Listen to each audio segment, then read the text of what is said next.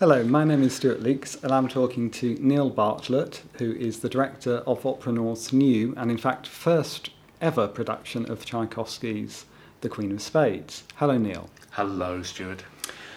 Tchaikovsky is the composer of some of the most popular music ever written, and I suppose part of the reason for that is that as well as having this extraordinary gift for glorious melodies, he also is a composer who's not afraid of emotional extremes, is he? You know, whether that be romantic love or obsession or the terror of mortality.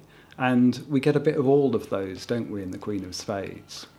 And more. And more. And within minutes, even with the overture itself, we get the darkest night of the Russian soul.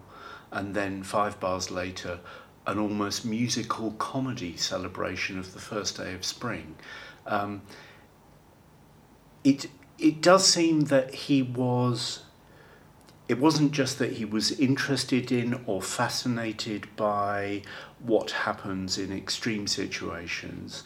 He seemed to think that's where he spent all of his time. That's where his heart lay.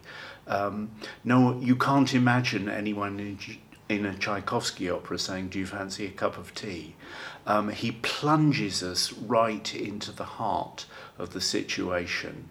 And the thing that I'm starting to learn now that I'm here and finally working on the score with the singers instead of just in my head preparing for rehearsals, is the extraordinary emotional logic where he sets each of these characters in an apparently impossible situation and then follows them every step of the way to the most terrible conclusions or the most joyful conclusion, depending how the opera strikes your heart.